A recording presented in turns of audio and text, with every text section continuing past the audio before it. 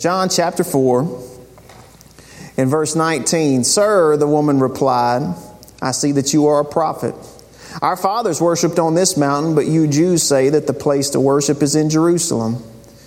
Jesus told her, "Believe me, woman, an hour is coming when you will worship the Father neither on this mountain nor in Jerusalem. You Samaritans worship what you do not know. We worship what we do know, because salvation is from the Jews. But an hour is coming and is now here when the true worshipers will worship the Father in spirit and in truth. Yes, the Father wants such people to worship Him. God is spirit, and those who worship Him must worship Him in spirit and in truth." And the woman said to him, "I know that the Messiah is coming, who is called Christ. And when He comes, He'll explain everything to us." And Jesus told her, "I, the one speaking to you, am He." Amen. Father, thank you for your word. As we open it today, I thank you that you open our hearts and open our eyes to the wonders of it. Teach us from it. Lord, encourage us in it. Build us up in our faith as we hear it. And I thank you, Holy Spirit, that you're able to take my remarks and translate them to each heart as we have need today. Lord, that there isn't anything that you can't speak on out of your word. And we thank you and we love you in Jesus' name. Amen. Amen. So you heard me talk about our question box, the one for Wednesday night. And if you're not familiar, we have a box back in the back. And then also we've got a link on our Facebook Connect Group page. As you are going through life, specifically through this Christian life, as you have questions and things come up, as you're reading the Scripture, something, hey, I don't understand, or I'd like to discuss, or I'd like to know more about, you can put it in there. You can do it anonymously, or you can tag your name on it. I usually encourage you to tag your name on it if you want to make sure you're here when we cover it, because it's kind of as the Lord leads. But I can let you know when we're going to go over that. And one of the questions that we got recently in the box was, let me see if I can read it out here. So in John 4:21 through 25, Jesus talks about worshiping the Father in spirit and in truth, but never really shows or goes into detail of what that actually looks like, unless, of course, you look at the whole of His teachings. Paul references something similar in Romans 12. Is that the same? What would this look like to worship the Lord in spirit and in truth? And that's a good question. And as I was looking over into that and thinking on it and getting ready for us to discuss it, it just kept growing and expanding. And during the month of January, we've been talking about things that hone in our focus and maybe give us a little bit more foundation to what we believe. We usually spend time on that in January. And I was like, well, what better than worship? So let's talk about it on Sunday morning. Never done that before with a question box question. But I felt like this one was fitting, because as I kept going into it, the bigger it got and the more excited I got about it. And I've learned that when it's going that way, it's time to share that. So here we go. The setting of this verse, these verses there in John 4, Jesus is going from Judea, out of Jerusalem, Judea, that area around Jerusalem, down to Galilee. And to get to Galilee, He had to go through Samaria, the region of Samaria. And He ends up in the city or the town of Sychar. And there in Sychar is Jacob's well. Sounds like the coffee house that we got over here, right? That's where it came from. Jacob's well, the well that Jacob dug there in Sychar. And he ends up there in the middle of the day. And he's tired from traveling. And his disciples are going into town. The well is outside of town. The disciples are going into town to get something to eat and are going to come back. And while he's there at noon, a woman comes to the well to draw water. Now, we always make note that she came at noon, which is not the time that they generally went to draw water. Most of the women went early in the morning, and they went together as a group to draw water. And she's come not with them, but she's come by herself at noon to draw water. And as she comes up, Jesus, who's sitting there, he has no disciples with him. They've gone into town. He asks her, "Will you give me a drink?" And she responds, she says, "Well, how is it that you, a Jew, are asking me, a Samaritan, for a drink when you know y'all don't associate with us?" right? It was against the rules for a Jew to even drink from the same water pot as a Samaritan. They did not get along. Now, why didn't they get along? Why didn't they associate together? There's a little bit of history there. We won't go all the way into it, but 700 years before, that's a while, the Assyrians had taken over that area of Samaria. And when they took it over, they moved in. And when they moved in, they started marrying the people that were from there. And they brought in some of their customs. They brought in some of their worship of false gods. And that mixed into the area of Samaria, where they were children of Abraham, Isaac, and Jacob. But now they've got the worldliness mixed in. And so the Jews always kept them set aside. They didn't get along. We all believe differently. Y'all do some weird stuff. We can't walk together in agreement. So for Jesus to ask her for something to drink was a little bit, was a way out of the ordinary. And she makes a comment on it and says, well, why are you asking me for a drink? You know I'm a Samaritan. You're a Jew. Y'all obviously don't like us. And he said to her in verse 10, he answered and said, if you knew the gift of God and who is saying to you, give me a drink, you would ask him, and he would give you living water. It's a strange answer, but it's a good answer. And so she looks back at him and she's like, you would give me something. She's like, you don't even have a bucket. This well is really deep. How would you even get water out of here to give me a drink that you're talking about? Are you better than Jacob, who dug this well, who drank from it himself, who gave it to his children and their livestock drank from it? She's going way back. She's like, this has been here for a long time. Are you telling me that you're better than Jacob? Well, yes, he is. And he's going to tell her that by reinforcing in verse 13. Jesus said, everyone who drinks from this water, out of this well, will get thirsty again. But whoever drinks from the water that I will give him will never get thirsty again.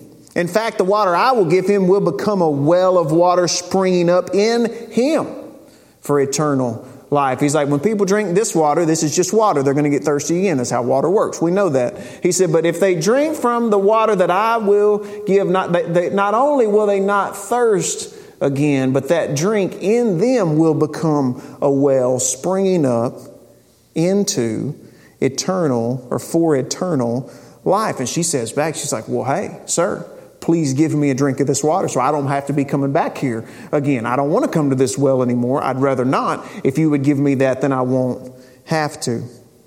And he answers back to her, well, go call your husband and then come back.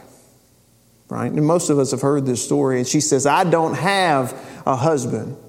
And he says, well, you said that correctly, that you don't have a husband. Because in fact, you've had 5 husbands, and the one you're with now is not your husband. So you've said it true that you don't have a husband. And in the verse 19, she says, I perceive you are a prophet. Now, I don't know with what tone she said this. I don't know if she said it like complete submission, like, I perceive you're a prophet. I'll do whatever you tell me to do. You just shook my whole world up. Or if she said it with like genuine confusion, like, are you a prophet? How would you know that? I don't know. Or did she say it sarcastically? Did she say, oh, yeah, you must be a prophet, knowing my business. Everybody knows my business. That's why I'm here at noon and not here with the other people. I don't know how she said it. I just know what it is that she said. And she says this, you must be a prophet. And then she switches the topic and she asks him a question about worship. See, she might have changed it because she was genuinely curious, but it seems like he touched a tender spot in her heart and then she stepped back. Because the quickest way to someone's heart is through a wound. And he's engaging her in this way because he really is the Savior of the world. And we're going to see that here in a moment. But she says this diversion question about worship. She says, well, you Jews say that the only place you can worship is in Jerusalem at the temple. But my ancestors have worshiped on this mountain, Mount Gerizim. So what's she asking him? Who's right? The Jews are saying, prophet, that we can only worship at the temple in Jerusalem. My ancestors have worshiped here for generations. Who's right? Who do you agree with on this? Now, here's one thing you don't get to do. You don't get to give Jesus what the options are. You don't get to limit him, and he pointed that out, and he just blows it up. And he said, in response to this, believe me, woman, an hour is coming when you will worship the Father neither on this mountain nor in Jerusalem. You Samaritans worship what you do not know. We worship what we do know, because salvation is from the Jews. But an hour is coming and is now here when the true worshipers will worship the Father in spirit and in truth. Yes, the Father wants such people to worship him. God is spirit, and those who worship him must worship him in spirit and in truth. So, as we're looking at our question, what does it mean to worship in spirit and in truth? We see him give this answer. And one of the things that I will mention, it would have been shocking for people to hear. It's not shocking to us because we're not there and then. But the shocking thing would have been to hear, you're not going to worship in Jerusalem. You're not going to worship at the temple in Jerusalem. That would have been shocking for the disciples to hear. But as we hear these words, worship in spirit and in truth, I think it's important for us to talk about what they actually mean. Because that's going to help us as we determine our answer to the question, right? What does it mean to worship in spirit and in truth? So if we start with the word worship, what does the word worship mean? If you look back over the last few decades of Christianity, American Christianity, church in America, the first thing that's going to pop in your mind is singing, right? Well, we just did. You know, the worship is a part of the service where we sing, right? And now singing is worship. Worship, so much more than singing. Singing is just a specific act that is worship, but it's not all that worship is. So when you're talking about the word worship, it means primarily to ascribe worth or value to something. To point with your words, your actions, your thoughts, that something is valuable or has worth. Another way to use the word worship is to bow down. That there's a reverence and a submission. And that's both the physical bowing down and or the spirit of submission and reverence. And then the Greek word, when it's used, has a very interesting hook on this definition, and it's to kiss towards. To kiss towards, or one of the best ways that you could translate it into English would be to puppy, which isn't really a verb for us.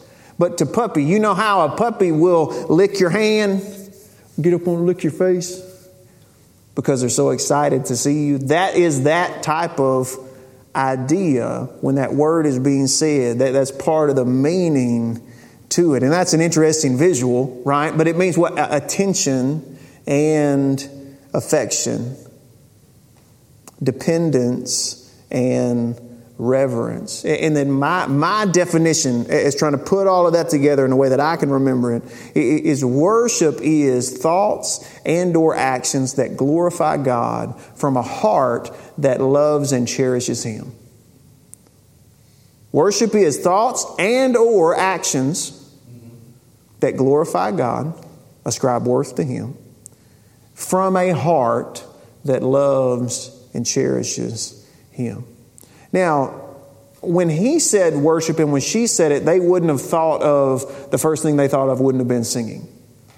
Because she said, y'all say we have to go to Jerusalem. My ancestors worshiped here on this mountain. So what they have in mind is going from where you are to the sacred place.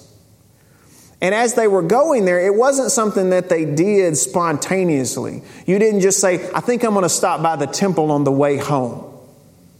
You didn't do that because God had developed a system for them to teach them something about worship. So if you lived 50 miles out, You were traveling down the road 50 miles with your sacrifice that you had already been thinking on, taking care of, getting ready. You're traveling down the road with your mind set on what you're going to do when you get there, what's going to happen when you get there. Your attention was already on it. They did have songs that they would sing on the way. They had songs that they would sing on the way back. It was more than just being there. It was the trip there and the trip back. They were focusing on what was going to happen when they were there. They were thinking about things like, I'm going to be in the presence of the Lord. How have I been living? I'm going to go to where His presence dwells. How am I doing? Like, where am I at as my relationship with Him? Where's my heart, my attention, my affection? Do I value Him as I go to ascribe worth to Him? And see, again, He was teaching them something in this process about how important not only worship was, but their attention to it was. It was very detailed. And it could be a little bit too much. And we see that there were some questions. And He tells her that she doesn't know very much about the Father. He's like, you worship what you don't know. Y'all are worshiping from a position of being ignorant. Y'all believe some wrong things. You believe some things we need to correct. You don't know what you need to know. You don't know as much as the Jews know. Of course, we know how much that helped them. But He said, you don't know a lot about the Father, but you're about to. And the time is coming, and now is, when you're not going to worship in Jerusalem or on this mountain, but in spirit and in truth, letting her know that it's not about these locations. It's not about these geographic locations of Mount Gerizim or the Temple Mount in Jerusalem. It's not about the location, but you're going to worship God in spirit and in truth. So we talked about the word worship. Let's talk about the word spirit. It says God is spirit, and those who worship Him must worship Him in spirit and in truth. That word spirit, while it's used to refer to God, is also used to refer to air or breath or the wind. Now that doesn't mean that it's saying God is impersonal, like your breath or the air or the wind. Well, God's just everywhere. He's in everything. He is, and He's also has a personality and character and intentions and actions. But God is spirit, and those who worship Him must worship Him in spirit and in truth. So where is He? Well, He's everywhere. He is omnipresent. He's everywhere at the same time, all the time. God the Father. So where should we worship Him?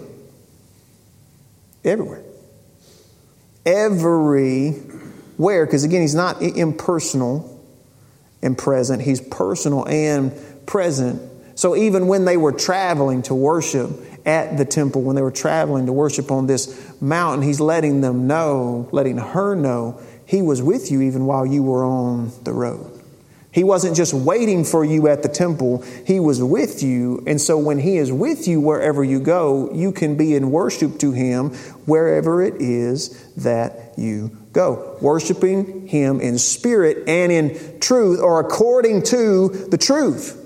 That He is making Himself known, that you're not being drawn off into all these weird side quests and things of the Spirit. He has made Himself known, and in knowing Him, that is who we worship. We worship Him accurately or with knowledge, because He has made Himself known to us, worshiping the Lord in spirit and in truth.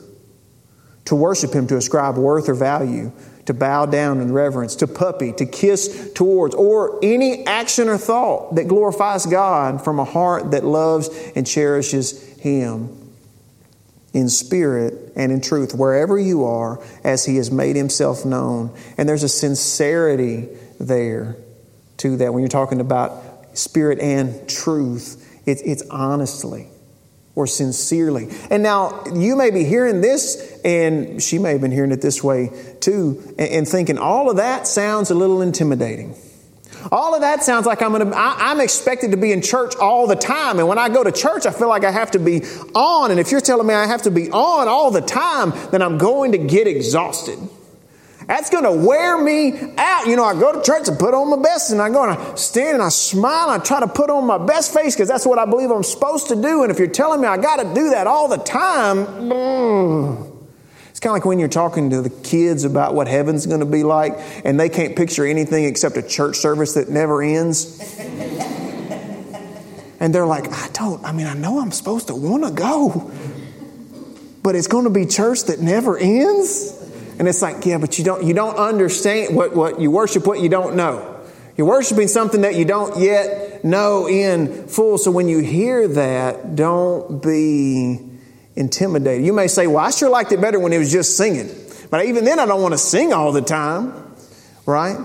I don't want to have to feel like I'm always on point. How do I worship wherever I am and whatever it is that I'm doing? Again, singing is a specific act, and we will do that. We'll close our time here today with singing because it's good and it's right for us to sing together, for us to sing alone. Songs and music get truth into our heart in a very creative and specific way and support us and encourage our soul in a way that is unique and special and a gift from God. But worship is not just singing. You worship when you eat. When you sit down to a good meal that you're excited about. That's why we bless the food before we eat it. It's giving thanks to God. Why? That we have this in front of us, that we're not going to have an empty belly tonight, that we're going to be able to eat, but also that we're going to enjoy it. I'm thankful that not only do you give us food to eat, but you made it taste good. You have given us good things. When you sleep, it can be worship. Amen. To lie down in peace and sleep because He's your refuge and your fortress. To have that reminder that you are not God and that's why you're tired and you need to lay down and go to sleep, but He is. And while you're sleeping and slumbering, He is not. And knowing that, giving you the peace to lie down, you can sleep in a worshipful way. You can work in a way that worships God. He said, do everything that you do as unto the Lord. You can rest in a way that worships God, that glorifies Him from a heart that loves and cherishes Him. God, I thank You that You've given me the opportunity and the ability to rest from my labors and think on Your goodness and Your graciousness towards me. You can weep in worship to Him. To go, I'm crying and I can't stop. I'm sad because of what's going on. And tears are coming out of my eyes, but I know that You're here with me. And Scripture says He sees all of our tears and counts each one. You can cry and worship to God. You can rejoice in worship to God. You can serve others in worship to God. It's an act or a thought that glorifies Him from a heart that is honoring and loving and cherishing Him. So when you hear that what He's saying is, I want you to be worshiping wherever you are and whatever you're doing. It's not an intimidation, but it's an invitation. It's an invitation because that's where we are going to find fullness of joy. And she didn't understand this either. In verse 25, she says, I know that the Messiah is coming, who is called the Christ. And when He comes, He'll explain everything to us. And what's she telling Him? I don't exactly understand what you mean. I don't know what you mean. You're right. I worship and I don't completely understand. But the Messiah is going to come and He's going to reveal all things to us. Like, it's not on me. I'm going to put it on Him, and He's going to come and He's going to reveal all things to us. And Christ's response was what? Jesus told her, I, the one speaking to you, am He. I'm the one who's going to teach you how to worship. I'm the one who's going to teach you more about the Father. And we know from reading the rest of Scripture, He's also the one that fits us, makes us fit to worship God the Father. All those requirements, all those things that the Old Testament taught them and laid in front of them to teach them how important it was to revere and fear and honor God. He's like, I'm going to teach you how to take that from here and put it on your heart. The Messiah is going to teach us all things. And so when we hear that, go, no, you need to worship wherever you are and whatever you're doing. We don't need to be intimidated. We need to take comfort in that when we feel unworthy, when we feel unfit to be in His presence, unfit to be close to Him, unfit to be around Him, when we feel far from Him, when we look at the temple in Jerusalem, because she said, y'all say we're supposed to worship over there. I don't feel like I belong over there. I don't feel like I'm even invited over there. We see other people in this Christian life and we put them in another class up above us. Like, they're at the temple in Jerusalem. I don't feel like I'd be accepted there. And that's what she was thinking. That's what she was pointing out.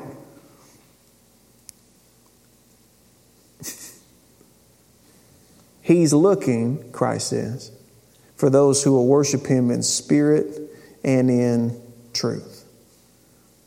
And when we hear that, we don't need to think, well, I bet He wants to go there first. I bet He wants to meet with them first. If He's looking for people to worship Him, I'm not going to be the one that gets drafted first. Because we're used to meritocracy, right?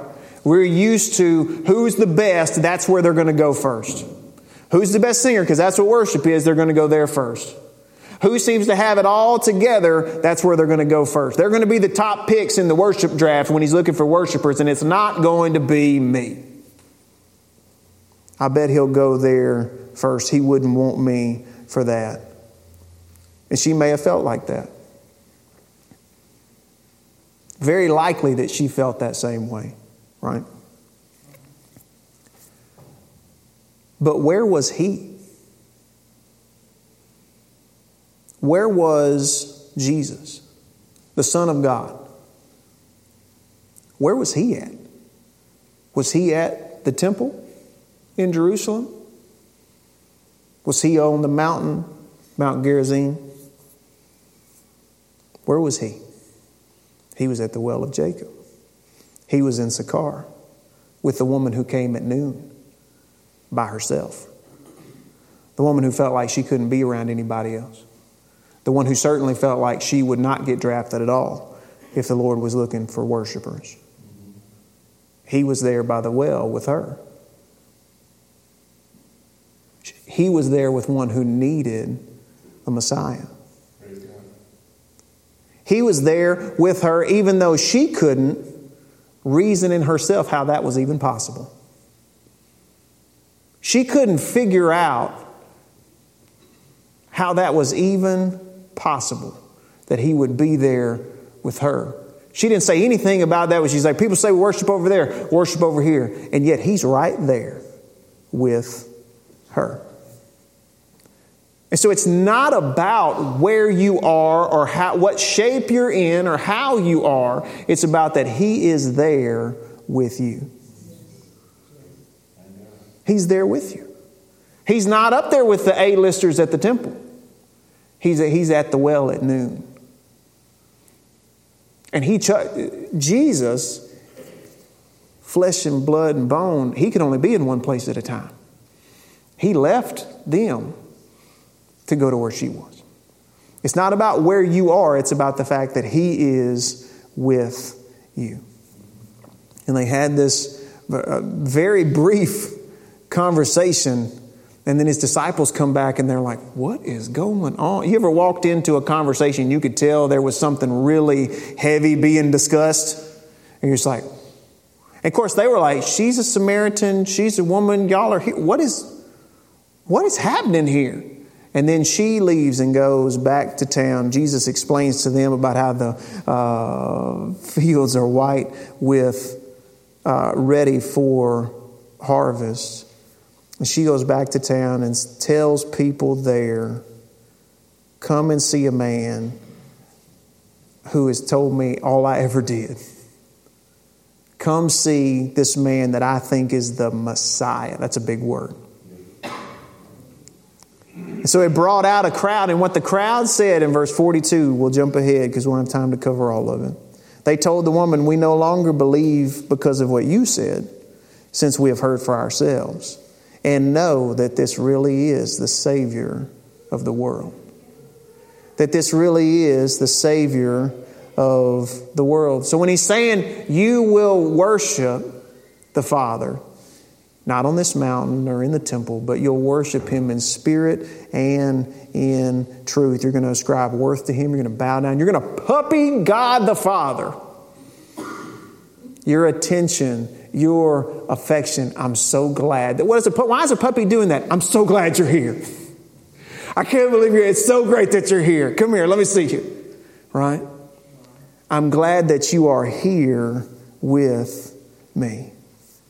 I'm glad that you're here with me. He's spirit, which means He's everywhere. That means you can worship Him and be with Him wherever it is that you go. With the old King James word, we said it on Wednesday night a week or two ago. He's with you whithersoever thou goest. Wherever you go, He's present and He's with you. And we worship Him in spirit because He's everywhere. In truth, because He has made Himself known. He's made Himself known. Bringing to the front what had been overlooked. That it wasn't about the location. He used that to teach them some very important things. But He's like, this temple in a few more years is not even going to be here. It's going to be gone. He's seeking those that will worship Him in spirit and in truth. So she said, they say Jerusalem, we think this mountain. Who's right? He's like, I'm right. You're going to worship Him wherever you go. You're going to worship Him wherever it is that you go. Is worship singing? Yes, and amen. It's also so much more. It's loving Him with all of our heart, with all of our mind, and with all of our strength. You're going to worship Him with your muscles, with what you're doing for Him and through Him to help other people. Now the question asker said, does this have anything to do with Romans 12 and what Paul says there? Absolutely it does. We're going to talk about that next week. Because that was too much. It was too much. We're going to talk about it next week. But she asked him, she said, are you better than Jacob, who gave us this well? What a question. She just teed that up for him and didn't realize it. And he didn't say it haughtily or pridefully, but he did emphasize, yes, I'm the better Jacob. Jacob gave you this well. That's great. You need a well. You need to be able to get water. He's like, but what I'm going to give you that you will drink from, you'll never thirst again. And when you drink from this that I will give you, it's going to spring up in you. You know how that spring works, or a well, it's just constantly water bubbling up. That's that worship idea. He's like, that life that I am giving you is going to continue to abound out of you. You're going to become a well. You're going to become something that is a blessing to others and a blessing to the Father's heart, just like this well that Jacob dug has been a blessing to the people of Sychar. Are you better than Jacob? And he said, whoever drinks from the water that I will give him will never be thirsty again. In fact, the water that I will give him will become a well of water springing up in him into eternal life. Amen. So we worship Him. He is God. In spirit, everywhere we go. And in truth, as He's made Himself known. And the more we get to know Him, the more we worship Him. Because the more we see Him, the more we love Him. Amen. And Christ came not only to teach us more about the Father and to teach us how to worship, but to make us, whoever we are, wherever we came from, whatever is behind us, fit to be in the Father's presence. Fit to be like a puppy in Dad's lap. That we can be not afraid of punishment, but glad to be there. Amen? Amen. As we finish today, I want us to receive communion together. Tyler, will you help me and handing this out. He's going to bring it around. Because when we're talking about Christ fitting us for worship, again, we can feel unworthy. And we, in ourselves, what we can do, we absolutely are. Every single one of us. All of us. Weak before Him, sinners before Him, broken before Him. He came, sacrificed Himself, taking on our sin so that we could take on His righteousness. So that when we enter in the presence of God, which is where? Everywhere. When we're in the presence of the Father, that we don't have to be afraid. Because like it says in Thessalonians, He chose to save us through Jesus Christ. Not to pour out His anger on us because of our sin. So that whether we're alive or dead when Christ returns, we can live with Him forever. We can live with Him forever. So when we take communion, which again we've talked about before, it's a neat little thing what they do now. How handy that is. But there's nothing special or magic about, there's nothing magic about this. There's something special about the act. But there's nothing magic about it. This came from Amazon. What is special is us proclaiming the dying and the resurrection of the Lord Jesus Christ until we see Him and or He comes again. Because that's what fits us for worship. That's what settles in our heart that we are a part of His family. Amen. So I already hear some of you getting after it. That's fine. You'll see that you can pull that top part back and take the bread. And then you pull the second part back to open the cup.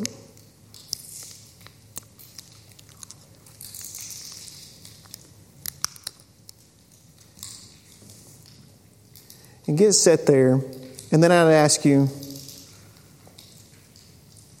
to close your eyes. And we'll take just a moment as we get ready to receive together to reflect. It says take account of ourselves to see whether we are in the faith. Where's my heart at right now, Lord? Because we don't have to feel beat up, beat down, because you're holding the reminder in your hand, as truth you can touch, that you're not worthy to be in His presence. You on your own. You never were worthy to be in His presence. This is what it took. His body and His blood. This is what it took to fit us, to fashion us for the Lord's presence. So we don't have to feel beat down or beat up, but we do want to consider what we're holding. What has been handed to us. So we're going to take just a moment. Bow your heads and close your eyes. And Father, as we hold truth in our hands, that your body and your blood were sacrificed for us, for the propitiation of our sins. You took on our wrath and gave us your righteousness to be clothed in. Father, we believe it. We believe in you. That the Messiah has come, and He came for us. He didn't just come for other folks. He came for us. And I thank you that as you took some bread and said, this is my body broken for you. Here, take and eat. Your sacrifice became our sustenance. Your suffering our joy. Father, we take of the bread today together, remembering what you laid down and endured for us so that we could be with you. In Jesus' name.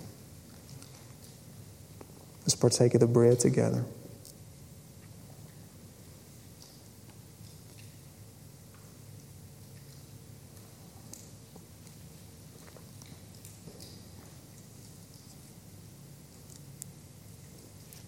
Jesus, you took the cup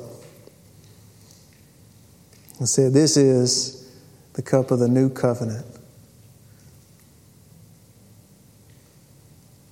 that would be paid for by your blood, poured out for us. Scripture says the life is in the blood. And your blood as a sacrifice for us, for the remission of our sins. I thank you that when we repented, when we changed the way that we thought about the sin in our heart and in our life, that it was able to have an effect because of your blood.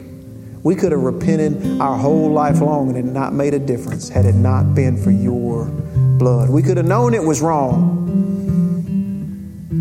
and sought repentance with many tears and not found it if it hadn't been for your blood.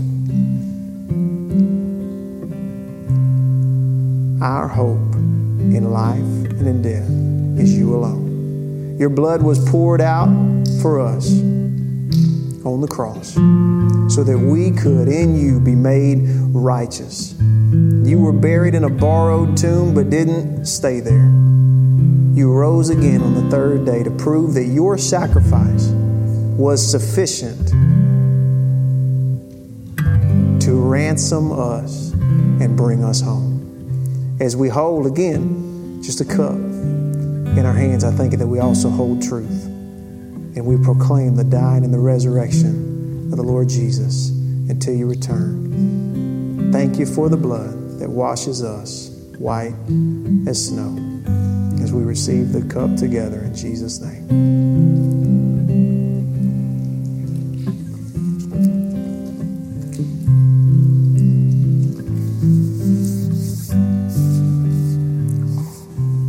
Thank you, Lord. As we sang, who could imagine so great a mercy? And what heart could fathom such boundless grace? The God of ages stepped down from glory, who took our sin and bore our shame. As we get ready to go, I thank you, Lord, that we do so in peace and unity with each other. I thank you that we do so mindful that when we go out, we're worshiping something, and to put our heart and our mind on worshiping you. That our thoughts and our actions would be pleasing to you, and that the meditations of our heart would be a song that rises up to you. Lord, we don't want to feel intimidated by that, but we also want to feel the weight of how big you are. We want to see that goodness that you've poured out for us. And I thank you that it'll bring peace and joy and self-control. We love you and we thank you. In Jesus' name, amen.